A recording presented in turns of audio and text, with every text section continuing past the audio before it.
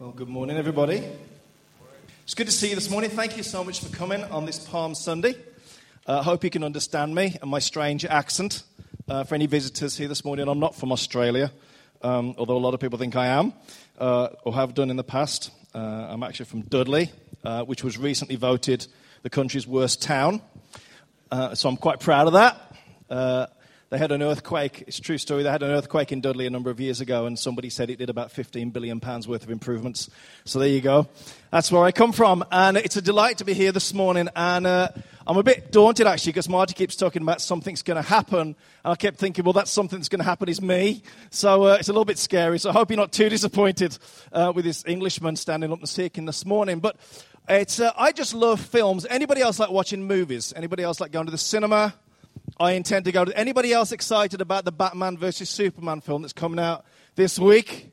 That's made my Easter far more exciting, the fact that there's an amazing film about to come out at the cinema that I shall probably go and see a couple of times. And I love films. I love going to the cinema, and I love films where there's a bit of a plot twist, yeah? Anybody else like films where there's a plot twist, where something happens, but it's not quite what you expect? So...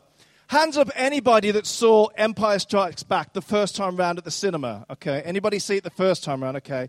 All of you Star Wars fans out there, think about what it was like and what you felt like when you discovered that Luke Skywalker was Darth Vader's son.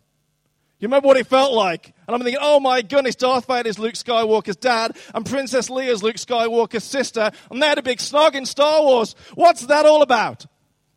I remember thinking, oh my goodness, that's incredible. Now, I'm not going to give away what happens in the new Star Wars film. If you've not seen it yet and you want to see it, there's an incredible plot twist. I'm not going to tell you what happens. All I'm going to say is that a little bit of my heart was broken.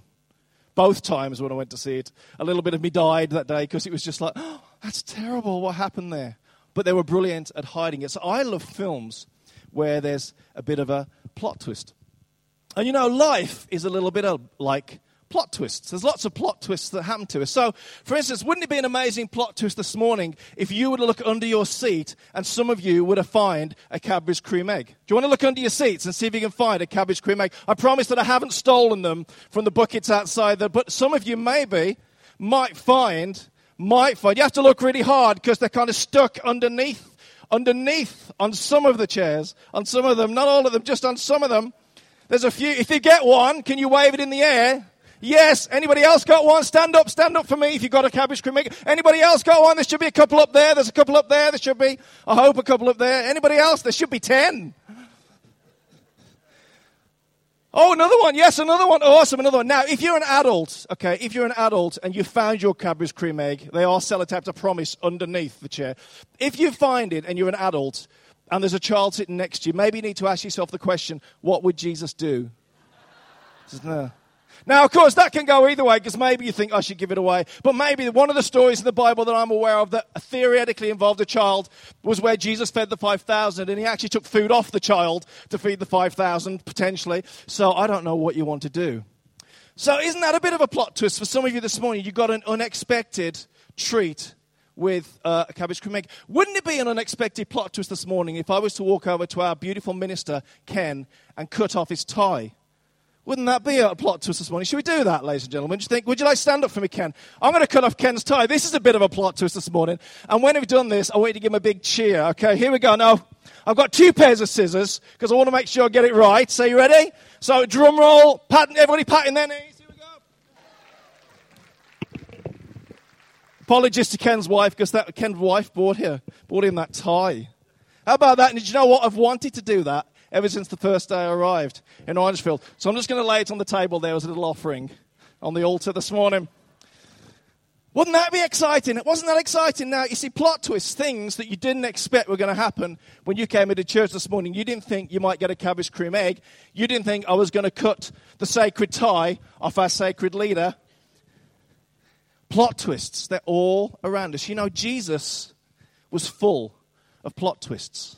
When you read through the Bible, it's so exciting because the Bible is full of unexpected things that happen. And Jesus was somebody who was a master of plot twists. He did things that were unexpected. He did things that got on people's nerves. He did things that made the religious leaders really annoyed because he kind of went against what they thought was right and true and proper. He did things that people might have thought weren't very respectable. But I love the fact that Jesus performed plot twists. So the day when Jesus walks up to a man who can't walk, he's got something wrong with his legs and he can't walk, and not very far away from him is this magical pool. And every once a year, this thing happens with this pool. And if you jump into the pool first, you can get healed. And every year he goes to get up, but he can't get to the pool quick enough to get in the pool. But Jesus just heals him. And he can walk. That's a plot twist for that man's life. Suddenly that man's life completely changed. All the time when Jesus met the lepers, those lepers outside of the city, and the reason they're outside of the town is because they got leprosy, nobody can have anything to do with them. So they've got this terrible disease, and he goes up to them, and he heals all 10 of them. And even though only 2 come back and say thank you, all 10 get better. What a plot twist that is for them. Because not only are they healed of this horrendous disease, but guess what? They can go back and integrate into their community. They can go back to their friends. They can eat and drink and be merry with their friends like they used to do before they were sick in their family. What a plot twist that is for these people's lives.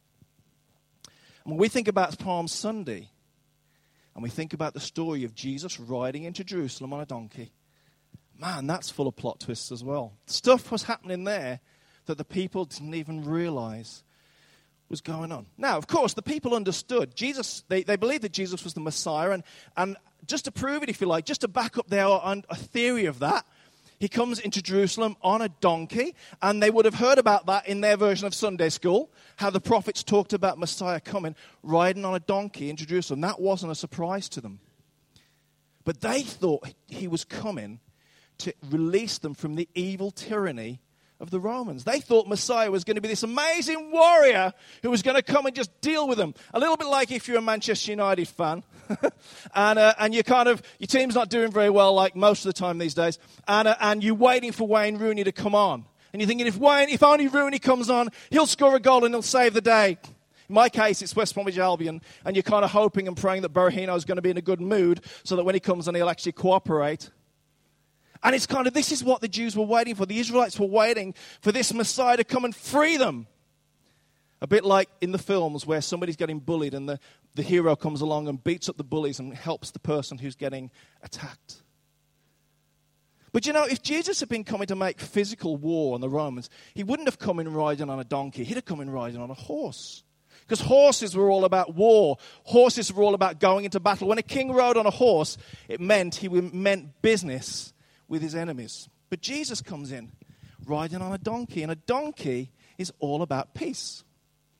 And when a king was riding on a peaceful mission, he would always ride on a donkey. So he comes in Jerusalem riding on his donkey. The people wave their palms, which is what they did when they welcomed guests of honor. They shout, Hosanna, because they're all desperate, partly out of praise, but partly out of desperation. Save us, save us. That's what they're shouting. Because they think he's going to get a sword out and he's going to lead a rebellion against the Romans. Desperate people will do desperate things. When I was quite a young lad, I remember being on holiday in Devon, and I'd befriended this guy. I made friends with this young lad, and he was a good swimmer, and I was an okay swimmer. So we decided to go swimming out to a boat that was out, sort of just moored off the sort of anchored off the coast a bit. And of course, as it happens in the water, you get into the water, and it looks closer than it really is. And after being swimming a little while, he was a bit ahead of me. I suddenly realized that I was a long way from the shore, but I was an awful long way still from the boat, and it was very deep. And I started to get really tired, and I thought I wasn't going to make it. And I started to go under the water. And as I came up, I started to shout. I didn't shout Hosanna, but I started to shout something else that I can't remember. Something on the lines of, help! Save me! And I went down, and I came up, and I went down. And the third time I came up, a man came past in a dinghy, which you should never do. Came past in a dinghy, and I was able to grab hold of the dinghy, and he dragged me back into the shallow water. And I've never been so relieved, obviously, in my life, because I thought that was it. I thought I was going home to Jesus. Desperate people will shout desperate things, and the Israelites were desperate. They were desperate for somebody to come and save them. And they thought Jesus was coming. They thought he was the answer. But what they didn't realize was Jesus wasn't coming to free them from the Romans. He was coming to save them from themselves. He was coming to do a spiritual act of salvation that would rescue them from their sin, would rescue them, would give them an opportunity to get back in connection with God because they'd lost their connection with God. And of course, a week later, when Jesus is hanging on the cross, that's the greatest plot twist of all, isn't it? Because he dies and they look at him and they go, we thought he was the Messiah, but he's dead. What's the point? What we're going to do? We're disappointed. We thought he was the Messiah, but he couldn't even come down off the cross and save himself, never mind anybody else. But then the greatest plot twist of all happens when 3 days later Jesus reappears. He's risen from the dead, and the world has never been the same since. Jesus, a man full of plot twists. Palm Sunday, a great plot twist. Easter, a great plot twist. What has that got to do with us this morning? What can we take from that this morning? Well, I think a couple of things to say very quickly. And the first one is this. God is good at doing things that you don't expect. We can sometimes think we have God all wrapped up and we understand what he's doing. But sometimes, he wants us to get out of our comfort zones and do things that are a little bit uncomfortable for us.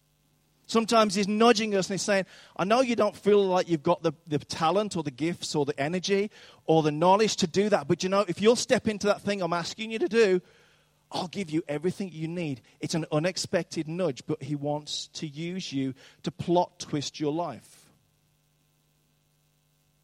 21 years ago, nearly, me and my wife just got married. And the phone rang about 2 weeks after we got married. And it was a friend of mine, good friend of mine now, Church of Ireland rector, former bishop, who's now working with SAMS. He's in South America at the moment. And he said, Ian, would you like to come and live in Coleraine, Northern Ireland? 21 years ago, he asked me. 20 years ago, 1 year later, we left. And we celebrated our first wedding anniversary in an empty house because all our furniture was on its way to Coleraine. I've been to Coleraine a couple of times. Ruth had never been there. The only impressions my family had of Northern Ireland were things they'd seen on the news. Scared the living daylights out of them all. Massive plot twists in our lives. Massive plot twists. God wants to plot twist your life, but he wants to use you to plot twist other people's lives. So Jesus went around and he healed people and he led people out of existence and into life, and he brought twists to their lives that changed them forever. And God wants to use you to plot twist somebody else's life. I wonder if there's somebody you know of who's in need right now, and God is nudging you to say, help them with what they need. A couple of weeks ago, some of you will know about the incident with my car, where my car broke down and I spilt coffee all over my lap, and then I jumped on the train, having left the car in the car park, got to Belfast on my normal Thursday coming here, and realised I hadn't put a ticket on my car, and so not only did I have to pay a massive bill for my car, but I had a parking ticket, and it's what I call Black Thursday. It wasn't a great day. And I got back to the car thoroughly depressed. It was pouring rain, and I climbed in the car and pulled off the soggy parking ticket and sat down and thought, oh, Lord, what am I going to do? I don't need all this money expenditure at the moment. 10 minutes after I got in the house, I had a message from a friend who said, I saw your status update on Facebook. I'd like to give you some money to cover your parking ticket, and I'd like to give you some money to help cover the expenses of your car. And he came around the next day with an envelope full of money, and indeed the money covered the parking ticket, and the money went an awful long way to covering what I had for my car bill. Plot twist. I wasn't expecting that. He wasn't a rich man. He's just a normal bloke, normal everyday job. He stepped out and became instrument of plot twist in somebody else's life. What's God asking you today to do to twist the plot of somebody else's life? Because that's what Jesus did all the time. But here's the other one, the final one, the greatest plot twist of all. And that is, as you remember, that Jesus came riding on a donkey because he came as the Prince of Peace, not the Prince of War. He came as a man to make peace between us and God. He came to make a way so that we could reconnect with God and find our true identity. There's a phrase in Northern Ireland, one of the phrases that people use here that I really, really despise. There's a lot of things I love about Northern Ireland, but one thing I can't stand, and that is that phrase, good living. Does everyone know what the phrase good living means? Yeah. So I've been in Coleraine about 3 or 4 months, and there used to be a little Bible bookshop in the town, which was on the corner of a street called Mizpah. And it was a little dusty old shop, and these 3 little old women used to work in it. I think they've been old for as long as I've known them. And I think they were old when they were born. But they're in this shop, and you'd go into the shop, and it was a little dusty shop, and you would ask them for any Christian book that ever existed. And if it wasn't on show, they'd say, I think we've got one out the back. And they go out, and 10 minutes later, they come out with this book. I'm pretty sure they got copies of the Dead Sea Scrolls sitting outside in their store cupboard. It was that kind of shop. So I'm looking in this shop, and used to be on a Saturday, it was really funny because lots of local ministers would come in, and they'd be flicking through the books trying to find their sermon for Sunday. It's kind of how it used to work. So I'm in there flicking through a book trying to find my sermon for Sunday. And this lady comes into the shop, and of course I wasn't that familiar with Northern Irish terminology at that point. And she turns to me and she said, "Is this the Good Living shop?" And I thought she was on about a health shop. So I sent her up the road to Holland and Barrett. True story. And then somebody said to me, you do know what good living means, don't you? And I was horrified to think that as Christians, we're known as being good living. Because, it's not about being respectable. It's not about making sure you don't drink or you don't smoke or you don't watch dodgy films or you don't go out with dodgy people. It's not about just coming to church every week. You can come to church every week for the whole of your life. You can lead an organization. You can teach in Sunday school. You can play in a worship team. You can preach from the pulpit. But if you've never actually given your yes to Jesus, if you've never given your life to Jesus, then it all means nothing. You might as well stay at home and watch songs of praise. It means nothing. Because Jesus isn't impressed by the good things that we do. There's a scripture in the Bible, Romans 3:23 and 24. And Romans 23 says this: all have sinned and fall short of the glory of God. That's who we are in our natural state. And all of these good things that we can do, they're maybe a bit like this shirt. It looks really, really nice, possibly. But you see, when God looks at us and all of our good works, he doesn't see good works. He sees dirty rags. He sees things that are just unpleasant. See? That's how he sees us. That's how he sees us. That's how he sees our good works. And do you know what he says to us? He says, I want to take off those rags. Good job on wearing a T-shirt. Otherwise you'd all be coming for prayer afterwards. He says, I want to take off the rags. I want you to take them off. And I want to put on you a clean cloak called righteousness. And that righteousness is found in Jesus. There's nothing that we can ever do that's going to make God love us any more than he already does. There's nothing we can ever do that's going to impress him. But the one thing that's going to lead us back to him is what it says in verse 24. It says, all have sinned and fallen short of the glory of God. But here's the plot twist, verse 24. And all are justified freely by his grace through the redemption that came through Jesus. So in ourselves, we can't do it. You can be as respectable and as good living as you want. It means nothing if you've never asked Jesus into your life, if you've never surrendered your life to him. You can't inherit it from your parents. Just because your parents came to Orangefield the whole of their lives and you've come to Orangefield the whole of their lives, that makes you no more of a Christian. Because we have to give our yes to him. We have to commit to him. We have to die to ourselves because everything in ourselves is rubbish in comparison to knowing him. Without him, we're lost. But the plot twist is this, that with him, we find our life. Jesus rode into Jerusalem on a donkey. Everybody thought he was coming for a fight. But he wasn't. Jesus was coming to make peace between man and God. Jesus was coming and he twisted the plot. He twisted everybody's expectations. And even death and the cross couldn't beat him. And today we stand. If we know Jesus, we stand as people who are forgiven. And it's not about how good we are. It's not about how respectable we are. It's not even about how much money we give. It's about whether we've died to ourselves and given our all to Jesus. Would you bow your heads for a minute? I want to give you the opportunity on this Palm Sunday. There's going to be prayer ministry available at the end. But I want to give everybody just a minute before we finish, before we rush away, to ask yourself the question, have I really given my all to Jesus?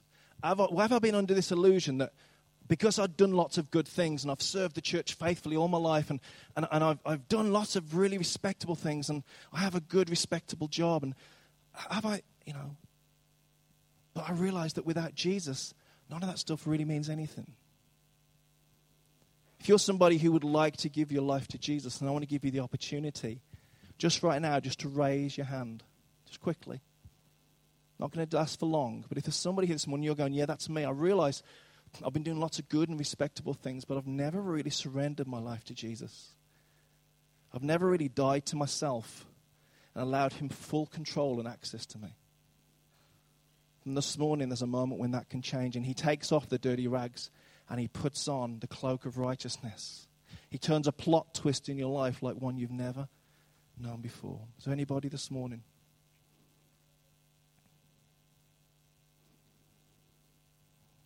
If you would like prayer ministry at the end, if you're somebody who's thinking, I'd really like prayer because I feel really distant from God, because I'm disconnected in some way, then go into the prayer ministry team at the end and allow them to bless you and to play with you. Perhaps this morning you're somebody and you know God's nudging you because he wants to use you to be a plot twist, to be an instrument of a plot twist in somebody else's life. As you sit there with your eyes closed for this moment, can you think of some situation or somebody and you know God's been nudging you? You need to go and speak to them or go and help them in some way. To go and pray for them, to go and visit them, to go and make friends with them. Who is God asking you to be the instrument of a plot twist for? Father, I thank you that you're the God of the unexpected. You do amazing things. Lord, I thank you that none of us are so bad that we are so far away from you that you can't reach down and touch us and change our lives. Lord, I thank you so much that I don't have to impress you by the things that I do. I want to thank you that you love me and you love each of us. And I pray this morning for each of us that we would know how much you love us, and that this Easter will be a time where, again, the significance of the cross comes alive in our hearts and in our minds. In Jesus' name, amen.